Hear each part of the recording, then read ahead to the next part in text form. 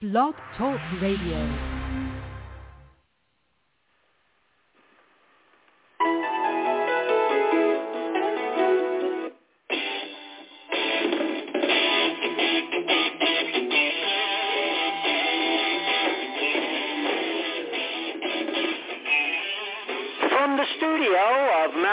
Productions and SportsBeat Radio. This is SportsBeat, a provocative, insightful, informative, and educational show that we hope will educate the sports listener to the specific of sport. With interviews, analysis, and a comprehensive look at the topics we feel will be appealing to the sports listener. And with that said, we're not just your average call-in, same subject, same question over and over sports radio. We like to think of ourselves as informative and educational radio. So why not sit back and for the next 30 minutes or so, we hope you'll find the program informative, educational, and above all, enjoyable. And with that said and done, this is SportsBeat, and we're coming at you live. And I'm your host, John Spoulos. So everybody, welcome to this 27th day of April 2023. Thanks so much for joining us on yet another segment of SportsBeat Radio, talking sports. And in case you've had enough of the last 4 months of the news of Aaron Rodgers, I mean, that reverberates through our heads.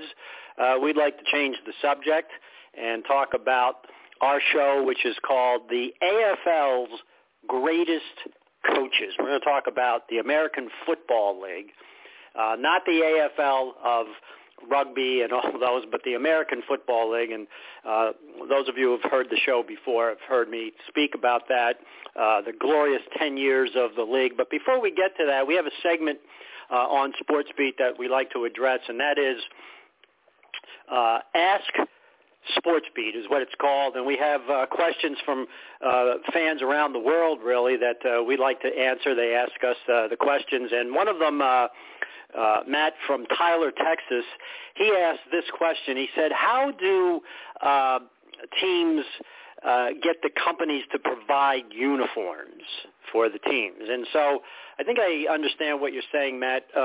Basically what happens is the leagues, not the teams, but the leagues put out a bid to the major manufacturers, the Nike, Reebok, Majestic, back in the 70s and late 60s and maybe into the 80s. Sand Knit was another one that made NBA jerseys and also MLB jerseys. And so what they do is they bid, and then the best bid that they get will get the license from that particular venue, whether it be hockey, baseball, basketball, or football. And so the license agreement, once it's agreed upon, the license is good for 5 years. And this year, or the last couple of years, Nike has had the venue for the MLB and NBA. And you notice that Nike swoosh, that little check mark, which is on the chests of most of the Major League Baseball teams, and then on the stirrup part of the jersey on the NBA, it's on there. Now, the Yankees were not thrilled about having that on. They wanted it on the sleeve, but in accordance with their license and the agreement with Nike that they had to post it on their chest like the other teams did. The Yankees felt that it took away from their uniform. But you really don't have much to say. The league decides. And it's much like pharmaceuticals. A pharmaceutical will be developed. The company has it for X number of years before the license runs out and it becomes generic, and other companies can prosper on it. That way, it's not a monopoly. And so once the Reebok license is over, the next company will get a chance. Nike will not get another chance after they've had their 5-year run. And what basically happens is the companies have designers. They'll reach out to the teams and see if they would like to have a new uniform design or modification, or in the Yankees case, the Yankees said, no thanks, we'll keep what we have. And so that's how you get a lot of uniform changes. Some teams will go all out. Other teams have, a moderation of uniform, and then others decide that their uniforms are fine and they don't need them. So that's how it's done, basically by bid. It's the way you would bid in a contract for a contractor. You know, if you need your roof done, you set out a bid to 6 or 7 companies, and all, you know, legitimate companies, hopefully, and then, you know, you'll take the lowest bidder or the best bidder, whatever that is. So that kind of answers it. So thanks for those questions. Any of you that have questions, you might want to submit them to Sports Beat Radio, and we'll answer them the best we can. Some of them have been fairly interesting.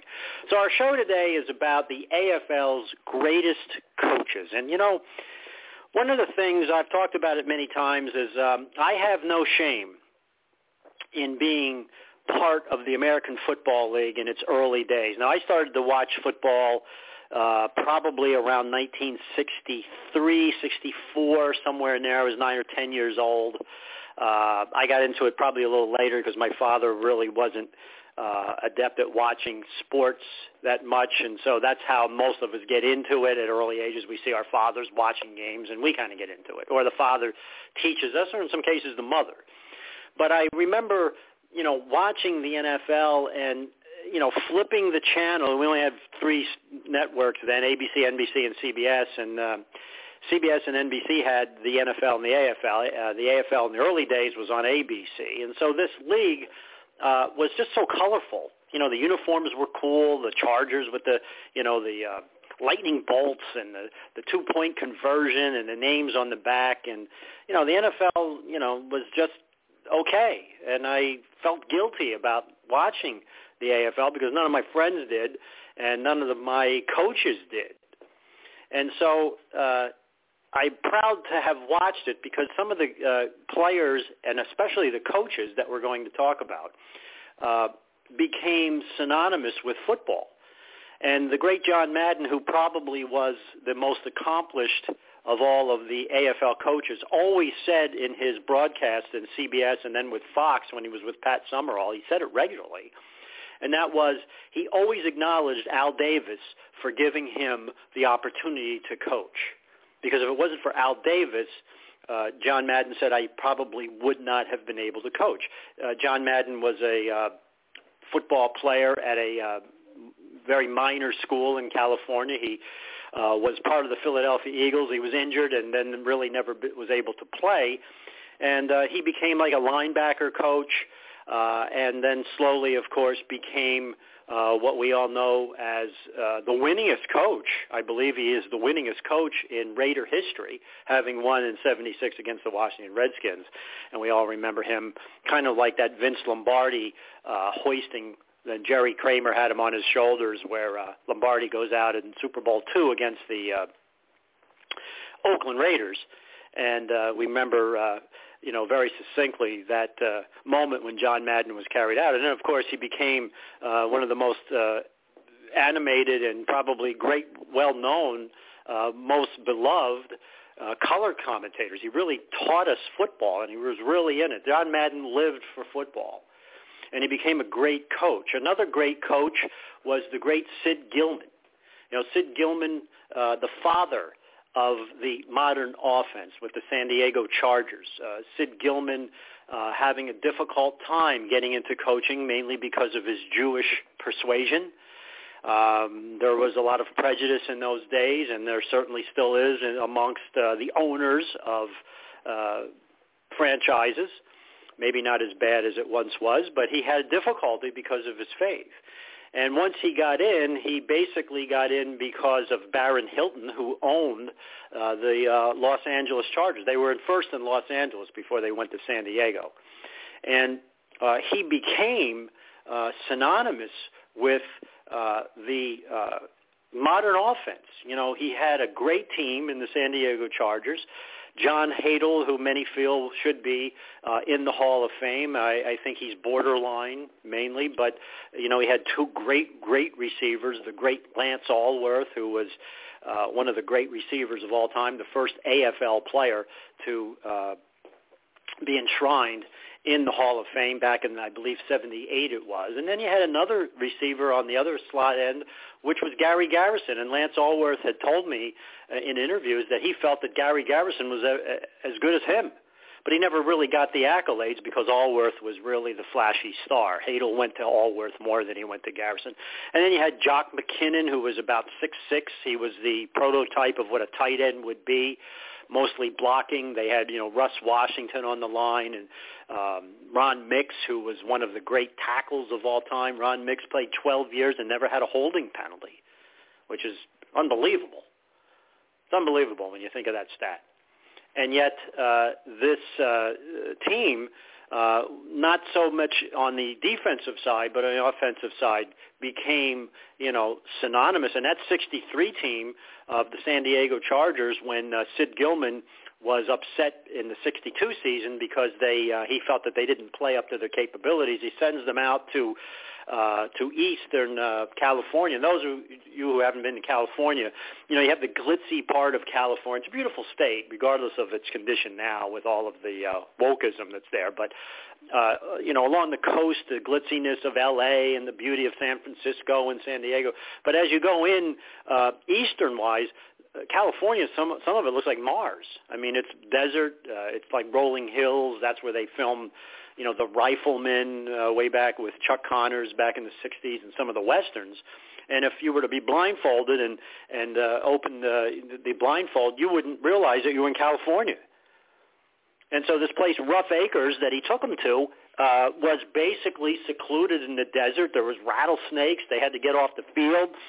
They had to put sawdust on the field because there wasn't much grass. They had to cover gopher holes and everything else. And what he wanted to do is make them think football, constantly, football.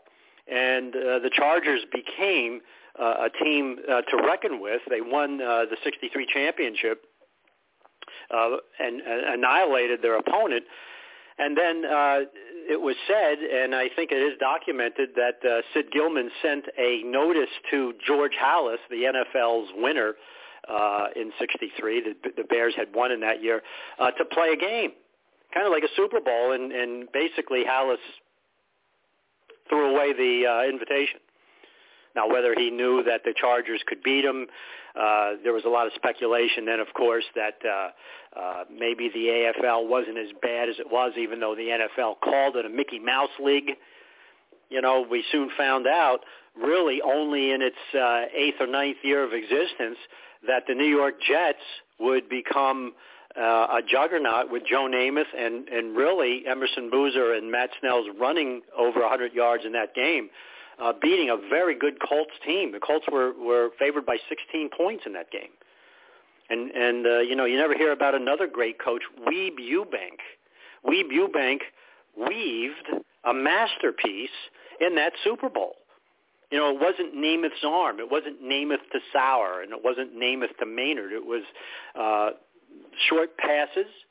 And, of course, the great running and blocking of Emerson Boozer and Matt Snell, who was the fullback, kind of a position that's lost today, as is the running back position because it's all about passing today. But this was a team that had the blueprint from a great coach and a Hall of Famer, as is John Madden, and that was Weeb Ewbank. And Weeb Ewbank was a coach who had the fortune of coaching in both leagues. He coached the Baltimore Colts, and he coached the New York Jets. He wasn't the first coach of the Jets. That was, I believe, Sammy Baugh, the great slinging Sammy Baugh, who set all kinds of passing records and revolutionized the sport with his passing back in the 30s, was the first coach. They were called the Titans then, and then, of course, they played at the Polo Grounds, and they were, not very good. They almost went under. They couldn't afford the franchise, but everything worked out as Sonny Werblin would buy the team in 63 and then sign Namath, and everything would go from belly up to roses.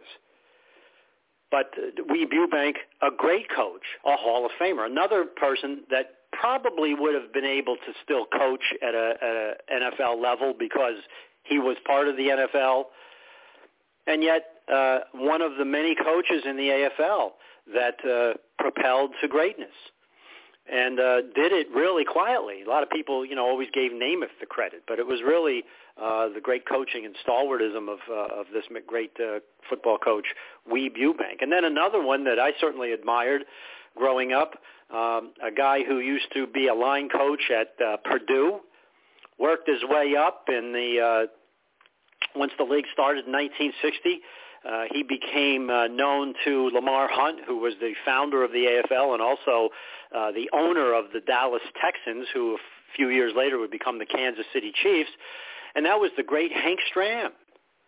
Hank Stram, the very dapper Hank Stram, always with the jacket on and the little Kansas City Arrowhead logo on his lapel, on his jacket, and always known for rolling up the program or the plays that he would shoot in to his. He was one of the first to use messenger guards. This was a guy who was innovative like no other NFL coach. This was the guy who had the moving pocket. He put huge linemen up on the offensive line so that they could kind of hide behind, the running backs could hide behind these guys, and they had people like Mike Garrett, who was out of USC, he was a Heisman Trophy winner. They had Burt Cohn, and not great names, but these guys, Johnny Robinson, who was a sensational safety, and then, of course, you had this journeyman quarterback who was just about finished in his career, going from Pittsburgh, going from Cleveland, but Hank Stram remembered him very well at Purdue, and that's where he played, and that was Len Dawson. And Len Dawson led the Chiefs to 2 Super Bowls, the first one in '67, where they were beaten by the Packers 35-10. And I had the privilege, of course, of being there, and one of the shows I related that to you a few weeks ago. And then, of course, in Super Bowl IV, which was the last Super Bowl before the merger of the NFL and the AFL, 1970, Tulane Stadium against Joe Kapp and Bud Grant and the Minnesota Vikings, another heavily favored team, and Hank Stram's Chiefs took them apart. It was no contest. And then, of course, you had the likes of Curly Culp, and then you had the likes of Fred Urbanus, who actually had vision only in one eye. He was mugged in Kansas City at one point, lost vision in his eye because of the mugging, and still was a very quality tight end. And then, of course, you had the great Otis Taylor, who passed from us a few months ago, catching quite a few of those passes in that Super Bowl IV against the Minnesota Vikings. And then, of course, you had, the 64 power toss trap, the famous line that Hank Stram was known for as he was wired for sound in Super Bowl IV. I think he was one of the first coaches that they did that to. But the legacy of Hank Stram, another coach of the AFL that probably wouldn't have had a chance in the NFL, ends up in the Hall of Fame. And that Chiefs team, even though they didn't win a lot of championships, they did win 62. They beat the Oilers, who had won the first 2 years with George Blanda, the great quarterback of the Oilers. But they won the 62 as the Dallas Texans at Jefferson Stadium down in Houston. And then they lost Super Bowl I in '67, and then they won the Super Bowl. Of course, since then they've won several Super Bowls. But Hank Stram is always remembered. Later on, he became a broadcaster for CBS Radio, and one of the legendary coaches, Hank Stram, another AFL product. And then, you look at the early days, and you had coaches like Wally Lem, who certainly probably wasn't in the caliber of Hank Stram and John Madden. He was one of the first coaches of the Houston Oilers, who was a charter member of the AFL, and they handily won the first 2 years, 60 and 61, with George Blanda, another quarterback who was kind of finished with the Bears. They kind of let him go, and he became, for those of us who remember, he became synonymous with the AFL. I mean, this was a guy who was playing well into his 40s and still kicking 50-yard field goals for the Oakland Raiders. And many times, because Darryl LaMonica, the Mad Bomber, number 3 for the Raiders, was injury prone. He was out a lot. He got injured a lot, and Blanda would come off the bench and bring his Raiders, to fruition. They would win games because of Blanda. And, Wally Lem, another coach who was able to win 2 championships with the Oilers in the early days of the AFL. He's not a Hall of Famer, but another person who wouldn't have been able to get there if it wasn't for the AFL. And then, of course, you had Lou Saban, who was one of the early coaches of the Buffalo Bills. And he's another one that wouldn't have had the opportunity to get to coaching at a head coaching level if it wasn't for the AFL. And so the AFL turned out not just great players, who some of them were signed by other teams. I believe Lance Allworth was signed by the 49ers. The great Gale Sayers, who played his career with the Bears, was signed by the Chiefs in '65, but decided to play for the Bears. Can you imagine Gale Sayers as a Chief in the same backfield with Mike Garrett? It would have been phenomenal.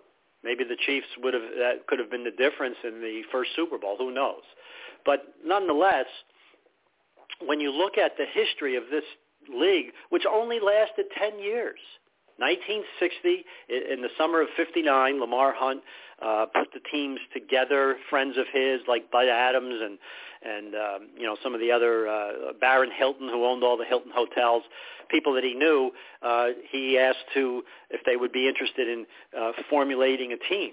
Matter of fact, there's an interesting side story. Bud Adams, who was a very close friend of Lamar Hunt, chose Lamar Hunt wanted Columbia blue for the Dallas Texans, who would become the Chiefs. And the story is that Bud Adams actually beat him out for the color, and the Oilers ended up with Columbia blue, and the Chiefs got red. But Lamar Hunt wanted it the other way around. Isn't it ironic? Lamar Hunt was the founder of the league, and yet he couldn't get the color he wanted. And so, yeah, I guess it's kind of hard to believe, hard to fathom the Chiefs wearing blue since they've always had red. And this is a team that's basically had the same uniforms since 1960. Some minor modifications, but for the most part, the same uniform. And so, the uniforms were part of it. The excitement of the open offense, as the NFL was kind of drab and we knew what they were going to do, third down and a few yards, you knew what they were going to do. But the two-point play made it different. The football was different. They used I believe it was the J16 Spalding, where the NFL used the Duke. And that was always synonymous with the NFL. But another great coach, of course, who was like Weeb Ewbank and went both ways in both leagues and won a championship was the great Don Shula. And Don Shula, of course, comes into Miami. Now, Don Shula, already known in the NFL, probably would have been able to coach anywhere he wanted because of his fame with Baltimore. But he comes into Miami. He was not the first coach there. They came into the league in 1966. I always remember Miami when they were on. The highlight of it was they had this huge tank behind the goalpost that whenever the Dolphins or somebody would kick a field goal, it normally landed in the tank, and Flipper was in there, or at least the Dolphin named Flipper. I don't know if it was actually Flipper from the TV series back in the 60s. And he would bounce the ball on his nose and everything and then kind of bounce it out of the pool. Of course, now with the cruelty to animal situation, they no longer have that. But I remember that early. Those kinds of things were part of the AFL that the NFL didn't have. But Shula, of course, the early 70s, having the premier aspect of being an undefeated team in 1972, 17-0. I don't know that we'll see a team that will be able to do that in football. Records are made to be broken, but that record has stood for quite a while, 1972, and each year the surviving members of the Dolphins, Larry Zonka and Bob Greasy and so forth, get together and kind of have a toast celebrating that no one has been able to duplicate that record. Now, we do remember the Giants had beaten the Patriots, who were undefeated until that Super Bowl, and that was a close one for the Dolphins. But here, again, Larry Zonka, Jim Kick out of the University of Wyoming became Butch Cassidy and the Sundance Kid. That's what they used to call them. And you had a guy like Shula, who got the Miami Dolphins into championships and Super Bowls. Another AFL product, and the list goes on. This was a league of dominance. This was a league of structure. It was well put together. They had their problems early. The Oakland Raiders were actually at one point, considering, I had mentioned this before, they were going to be called the Oakland Seniors, and then they changed it to Raiders. They weren't officially Seniors, but that was the name that they were going to give them, probably because of the major Hispanic community out in the Oakland area. But nonetheless, this was a team that was on the ropes. They were financially burdened. They were almost bankrupt. And Wilson, Mr. Wilson up there in Buffalo, he was the guy who gave a check to the Raiders for about $450,000 to keep them afloat. That's the kind of ownerships that they had in those days.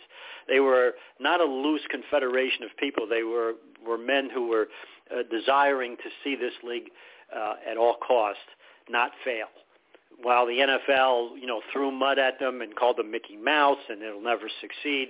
And the real shot in the arm was when ABC early took, I believe, gave them $2.5 million, which at that time was a lot of money, and to televise the games, and that infused a lot of money into the league and let them.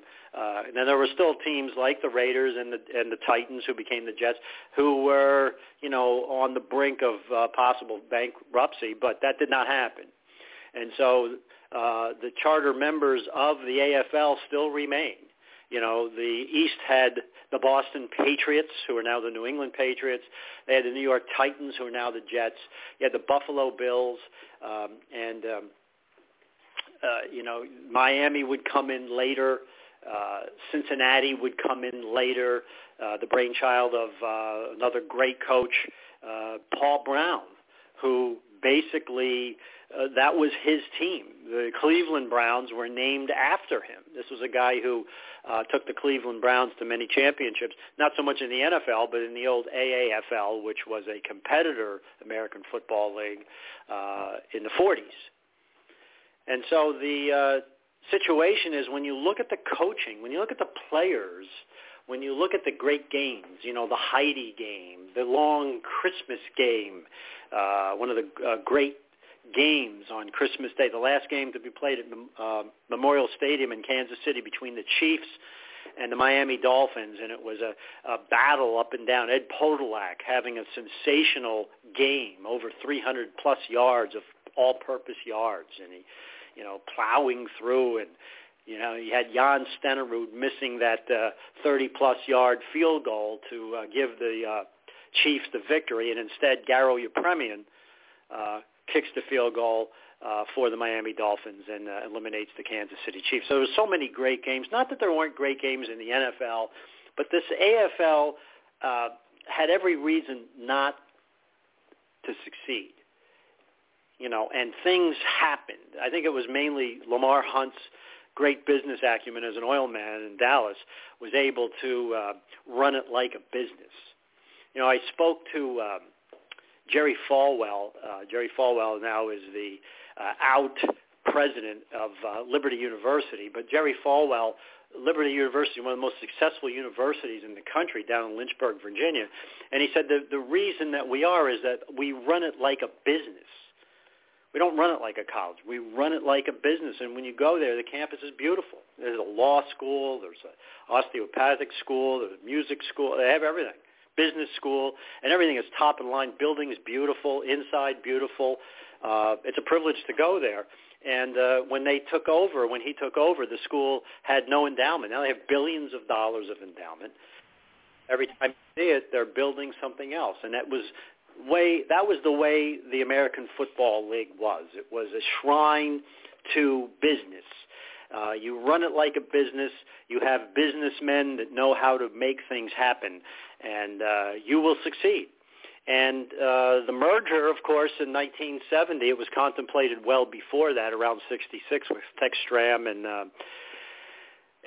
Lamar Hunt and some others. The main reason was because they knew that they could make more money in the AFL. I think the AFL certainly would have been as successful as the NFL, and probably more successful even if it didn't merge.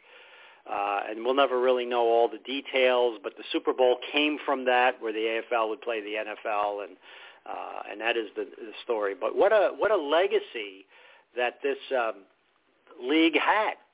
Just a beautiful legacy. Coaches who became Hall of Famers who would have never had the opportunity to coach anywhere else. And their names are indelibly etched upon the great, colorful pages of sports history. Well, that'll about do it for our show today. Thanks so much for joining us on this segment of Sports Beat Radio Talkin' Sports, where we were talking about the great coaches of the American Football League. What a league it was. Proud to have been able to be part of it growing up in the 60s. Sports Beat's been a presentation of Mountain Meadow Productions at Sports Beat Radio, and until next time, all of you have a great day and great sports. Thanks for watching, everybody.